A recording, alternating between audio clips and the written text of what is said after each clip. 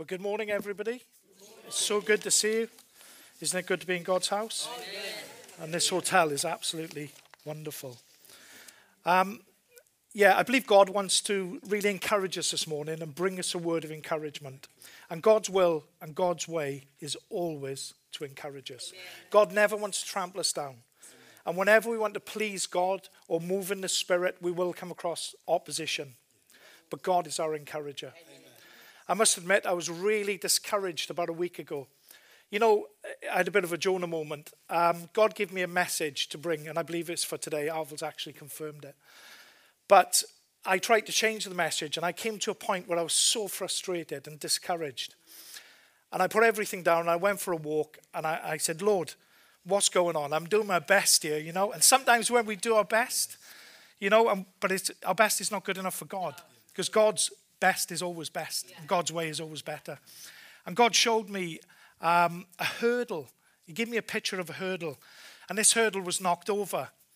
And God said to me, you've got a choice. You can either stay down or you can get up. And it's the same for all of us. You can stay down or you can get up.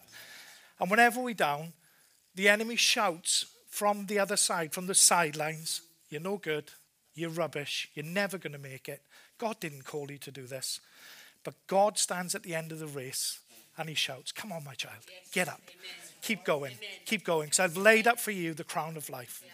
And that's what God does for us. Amen. Proverbs 24:16 says, though a righteous man may fall 7 times, he will rise again. Amen. And Romans 14:4, scripture has really helped me a lot over the years. To his own master he stands or falls.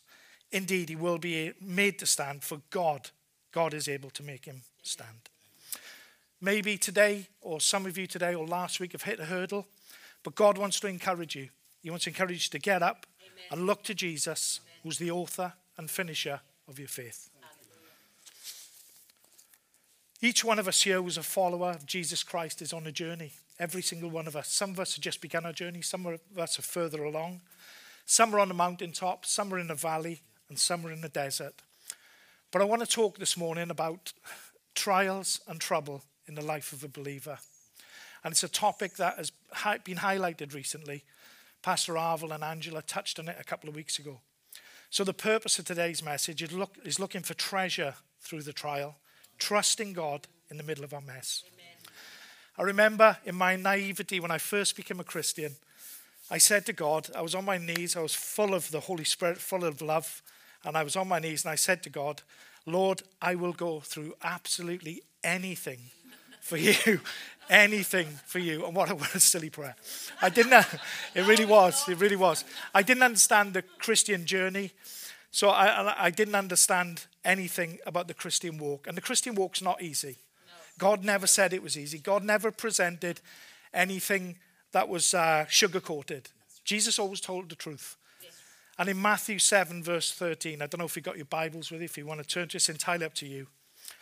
But Jesus says, enter by the narrow gate, for wide is the gate, and broad is the way which leads to destruction. And there are many who go in by it, because narrow is the gate, and difficult is the way which leads to life. And very few find it. And I'm quite sure by now, if you've been a believer for quite a long time, you'll know through experience that we're not immune to trials in our lives. And in fact, the exact opposite is true. As followers of Jesus Christ, we'll suffer persecutions, we'll have to endure trials, and we will have trouble in this world. So if you're struggling today, hopefully this message will encourage you. And if you're not, hopefully it'll encourage you for the future and prepare you. But the Lord always makes a way, amen? The Lord always makes a way. Jesus spoke to his disciples, and just before he was going into the Garden of Gethsemane, and in John 16, verse 33, it must have been important. In the world, you will have tribulation. Yeah. But be of good cheer. Yeah. I have overcome the world. Yeah. And you know, when God presents a problem, he always presents a solution. God's word's a double-edged sword. And today here, there's nothing too difficult for God. We've sung about it and we've talked about it. There's no sickness he cannot heal. There's no depression he cannot lift. Amen. There's no marriage he cannot restore. There's no chain that he cannot break. He wants to take us from he can to he will. Yes. To look up in our circumstances so that we can look down on our circumstances because we're seated with him in the heavenly places. Our troubles can come at any time in many forms. Some are spiritual, some are physical. It may be a health problem, a wealth problem, a relationship problem, or even a faith problem. But God can test us. The devil can tempt us, or natural circumstances can affect us. But it's not so much where the testing or the trial comes from, unless, of course, we're walking in sin. But it's how we go through them and how we react to God through them. Hands up if you're anything like me. The first thing I do when a trial comes is how can I get out of this? And how can I get out of this quickly? I'll use every spiritual thing that I've learned over the years, and I'll try and get out. I'll speak the word, shout the word, stand on the word, speak the word, and whatever else, just to get out of it. And then I'll turn to God. I say, Lord, I'm in a bit of a mess here today. Can you help me? But God obviously knows about all this, and he looks down on us, and he probably thinks, you're doing it again. Why didn't you just turn to me in the first place? But why do we act surprised when trials and afflictions come our way? There's so many scriptures about troubles and trials. Psalm 34:19 says, many of the afflictions of the righteous, but the Lord delivers him out of them all.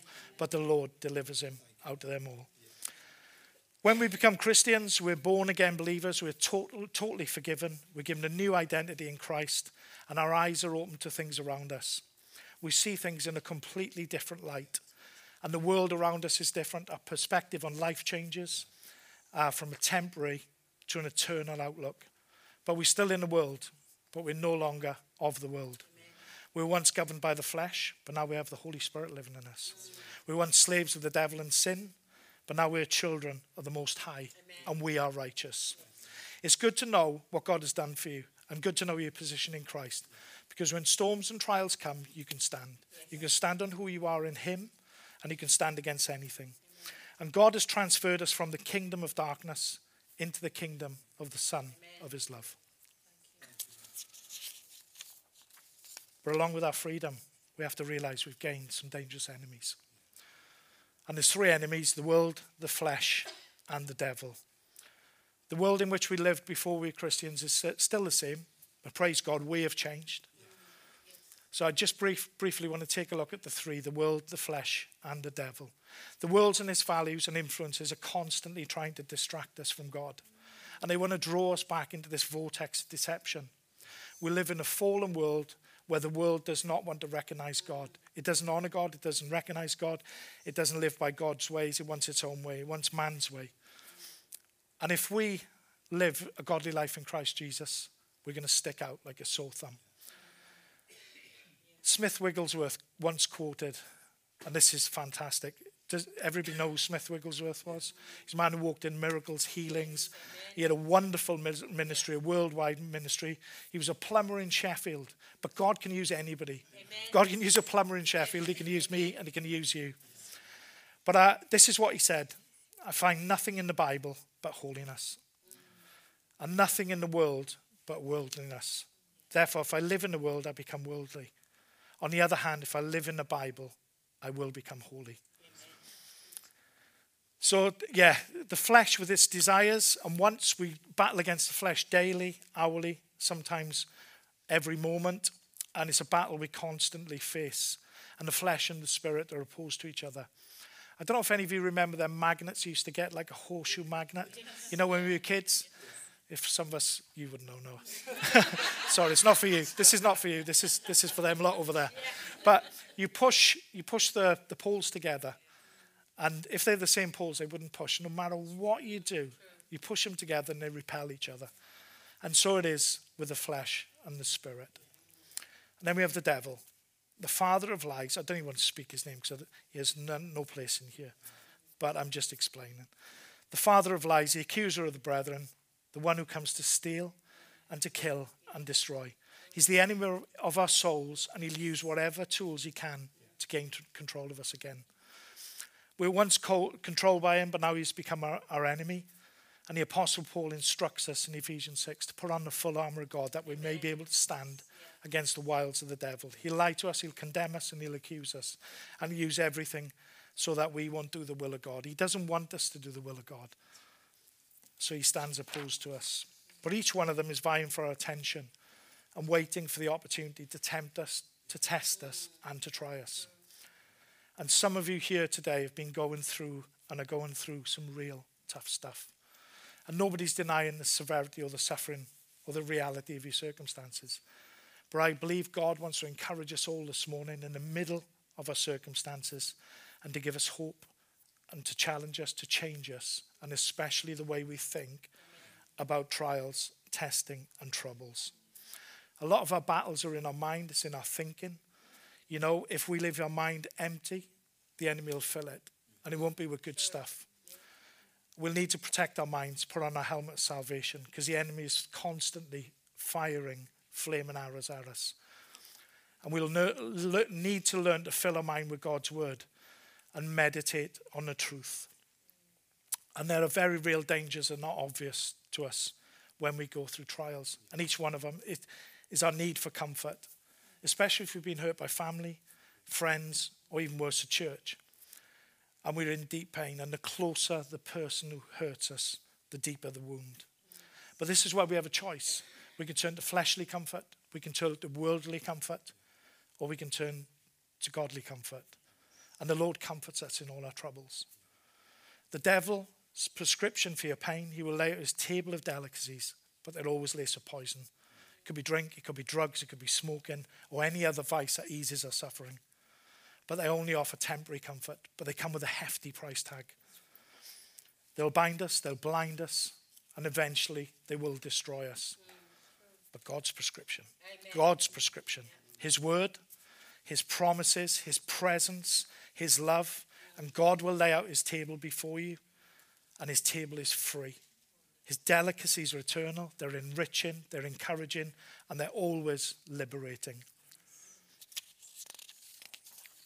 Psalm 23 says, I know it's a well-known psalm, but you prepare a table before me in the presence of my enemies. And I love the invite found in Isaiah. It's one of my favorite scriptures because it's to everybody, no matter who you are, no matter what you're going through. How everyone who thirsts, come to the waters, and you have no money. Come buy and eat. Yes, come buy wine and milk without money and without price. Why do you spend money for what is not bread and your wages for what does not satisfy? God wants us to listen carefully to me and eat what is good. Let your soul delight itself in abundance, and there's no better place to dine than at the King's table. Amen. Amen. We've heard the scripture a lot, which I'm going to share with you in a minute, and also I'm going to share about the three amigos, Meshach, Shadrach, and Abednego. The three amigos is a much easier way to say it. It's such a mouthful. I don't know why God gave me that, but he gave me and I'll take the three amigos anyway. But we read in Isaiah 43, verse 2. When you pass through the waters, I will be with you. And I know we've heard this over the last few weeks, but they shall not overflow you. And when you walk through the fire, we've sung about it this morning, you shall not be burned, nor shall the flame scorch you. For I am the Lord your God, the Holy One of Israel, your Savior. And we could relate this passage and promises to Moses when he led the children of Israel out of Egypt. They were chased by Pharaoh, and God parted the Red Sea while they passed through. And Joshua, when he led the children out of Israel into Canaan, the promised land, and God parted the waters of the Jordan while they passed through. And then the fire, Meshach, Shadrach, and Abednego. But these are physical demonstrations with a spiritual application, and we can apply them to our lives today. And we can stand on the promise that wherever we go through, Jesus said, I will be with you. Amen. And he always makes a way when there seems to be no way. Amen. Let's take a look at the three amigos, Meshach, Shadrach, and Abednego. I'll just give an overview of it. You can read about it yourselves in Daniel chapter 2, chapter 3. I'd encourage you to read that book. It's wonderful, especially if you're going through something. It's rich with God's deliverance and everything else. But these three had been taken captive from Jerusalem by the Midianites, along with the tribe of Judah. They'd been captured and taken to Babylon. And these three friends, along with Daniel, found themselves in the king's palace. And King Nebuchadnezzar promoted these three men to oversee the affairs of Babylon. And it was on the recommendation of Daniel, who had himself been promoted. And I don't know if you remember, he interpreted the king's dream when nobody else could. It was regarding the great image, whose head was made of fine gold, chest and arms of silver, stomach and thighs of bronze, legs of iron, and feet of clay and silver. But a little while later, King Nebuchadnezzar decided to construct a giant made of gold. It was a whopping 100 foot high and 9 foot wide, so it must have been worth an absolute fortune. But the people were told to bow down and worship the gold statue when they heard the sound of the music, the horn, and every other instrument in harmony. And those that disobeyed were to be thrown into the fiery furnace. But when the Chaldeans accused Meshach, Shadrach, and Abednego of not worshipping the gold image, the king was furious. But the king did offer him a choice, and he said, bow down and it will be good, or if not, the fiery furnace. Every single one of us, whenever we're going through trials, whenever we're going through troubles, we will all have to face choices. And this was a matter of life or death, and the next sentence would decide their fate. And don't forget, these guys, these 3 young men, had wonderful lives. They were in the king's service. They had favor with the king. They must have had favor with the king because they could go into his presence. So their lives had changed, and he blessed them. They had good positions. They must have had great food and everything else. So they had a lot to lose by disobeying the king. But they answered the king, saying in essence, our God will be able to deliver us from the furnace and from your hand, but we'll not worship your gods. We'll not worship your gods or the statue. Meshach, Shadrach, and Abednego, the 3 young men, had sealed their fate because nobody in them days would speak in the presence of a king like that or dared disobey a king. They knew it was the head off or whatever else. So the 3 young men had sealed their fate, and the furnace was heated to 7 times hotter. I don't know how they measured the heat, but it wasn't a thermostat, I don't think. But 7 times hotter is hot, hot, hot. It was hot anyway. And Meshach, Shadrach, and Abednego were bound. They were clothed in their clothes, turbans and other clothing. They bound their hands as if to say, there's not a chance when you go into this fire today that you are going to come out and you're going to come out well. You're going to burn. You're going to burn. You're definitely going to burn.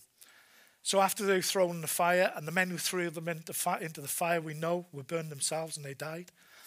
But the king was astonished when he saw. He looked in, there were not 3 men bound in the fire, but now there are 4. And his counselors agreed. Then the king's eyes were opened, and he saw one like the Son of God. The king himself called him out, and their clothes were not even scorched, and there was not even a sniff of smoke in them. You know, sometimes we can't see God when we're going through stuff. Yeah. You know, we can go through stuff and, you know, we're blind to God's presence. But it's only when the stuff gets real tough that we can see God in our trial and in our testing. And, you know, hopefully people see it as we go through and how we deal with it. You know, because there's many ways we can deal with it. But if we deal with it in God's way, then people will see God in us. And we'll give glory to God in our trial. But we can only imagine the conversation they must have had. These 3 friends, they'd obviously been taken from Jerusalem, taken to Babylon. They'd lost everything, absolutely everything. They've had their identity taken. They were given new names. Their diet was changed, and they were in a different culture. And all they wanted to do is change them to their ways, change them to the way of Babylon. But you know what? They can take everything away from us, absolutely everything on the outside, but on the inside, if we have faith, they cannot take our faith. Nothing can take our faith. If we have faith in God, you know, nothing can take it away. The only thing we can do is give it away, or we can surrender it. But, you know, if we have faith, God has given us faith to trust him and to believe in him. You know, God is good, and whatever we go through, God is always with us. And God is always on our side. Amen. And he is always for us. So these 3 friends, they had faith, they had friendship, they had each other, and they faced what King Nebuchadnezzar had put before them. It wasn't the fire that was important. It was the fact that they were facing death. The fire was only a means to an end. So they faced it with friendship and with faith. And God says a cord of 3 strings in Ephesians 4:12 is not easily broken. And there's so much power in agreement, and unity commands the blessing. And that's a lesson for all of us here today, and all of us and the church, that we have to stay in unity. We have to stay together. And the cord of 3 strands is not easily broken. So when we face stuff, when trouble comes along, which it will come along, we stand together, but we stand in faith together because we have Jesus. And Jesus is the center of our lives. Amen. So Meshach, Shadrach, and Abednego faced a giant of one of the world's most expensive commodities. It was a statue of gold, and this would have been worth, as I said earlier, an absolute fortune. But these 3 men refused to bow the knee. There was nothing worth more than their faith. Nothing worth more than God. And you know, I truly believe if they'd have surrendered their faith in that moment, they'd have surrendered their friendship and everything else, because they had faith and friendship and they were together. And it's like the church. It's like the body of Christ when we stand together. And we have this in common. I wouldn't say common, but we have Jesus. And we have friendship and we have faith. So we have friendship and faith versus fear and fire. And friendship and faith will always win against fear and against fire if we stand on God. I'm going to ask you a question in a moment. When things get heated for us and fear presents itself, will we face the fire? Or will we hold on to our reputation or our position or our title or even our comfort? Or will we compromise our faith? Or will we, like Meshach, Shadrach, and Abednego, will we stand up and will we be counted and will we trust in God? I think our choice will depend on our foundations and on whom our foundations are laid. It really does. And when we go through trials, they will always reveal our foundations, what our life is built on, what our faith is built on. And Matthew 7, verse 24 to 26 says, "Therefore, whoever hears these sayings of mine and does them, I will liken him to a wise man who built his house on the rock. The rain descended, the floods came, and the winds blew and beat on that house, but it did not fall, for it was founded on the rock. But everyone who hears these sayings of mine and does not do them will be like a foolish man who built his house on sand. The rain descended, the floods came, and the winds blew and beat on that house, and it fell, and great was his fall." We can build our lives on careers, accomplishments, titles, position, or family, or anything else. But if they're not founded on God's word, then we're going to fail when the trials and the floods come. None of them will help us in the storm, not one of them. But Jesus spoke of 2 people here, and they were both hearing the same word, the word of God. But only one applied them. And it's the application of the word of God that's paramount in our lives. We have to apply it. It's no good listening and hearing it. We have to apply it to our lives. And we have to know and apply the promises in our circumstances. The provision for any trouble is always in the promises. It's always in the promises of God. For all the promises of God in him are yes, and in him, amen, to the glory of God through us. Jesus is a promise keeper, amen? He really is. Jesus is a promise keeper. He'll never fail us, and his word is a lamp to our feet, and it's a light to our path. Oh, Father, thank you. He alone is a rock. He alone is our chief cornerstone, and he's a sure foundation for our lives. Amen. 1 Peter 2, verse 4 to 6 says, "Come into him as a living stone, rejected indeed by men, but chosen by God and precious.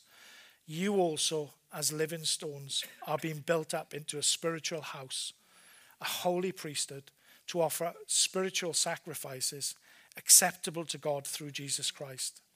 Therefore, it's also contained in the scripture, 'Behold, I lay in Zion a chief cornerstone, elect, precious, and he who believes in him will by no means be put to shame.'" Some of you this morning may think because you're sick or because you're going through stuff that God has somehow forgotten about you. That's not true. It's a lie. God loves you the same. He loved you from the beginning. He'll love you through your trials, and he'll love you at the end. For God is love. He loves you with an everlasting love, and there's nothing that can snatch you out of his hand. Romans 8:35, who shall separate us from the love of God? Shall tribulation or distress or persecution or famine or nakedness or peril or sword? And on to verse 37, yet in all these things we are more than conquerors through him who loved us. We are more than conquerors through him who loved us. For I am persuaded that neither death nor life, nor angels, nor principalities, nor powers, nor things present, nor things to come, nor height, nor depth, nor any other created thing shall be able to separate us from the love of God, which is in Christ Jesus our Lord. Nothing can separate us from his love. We are more than conquerors, church. We just have to stand on his promises in the premises. And when we go through trials, just trust him and believe what God says. Whatever your need is today, whoever you are and whatever you've come in with, Jesus is the answer. Jesus is always the answer to our problems. He is always the answer. And God wants to minister to each one of us this morning.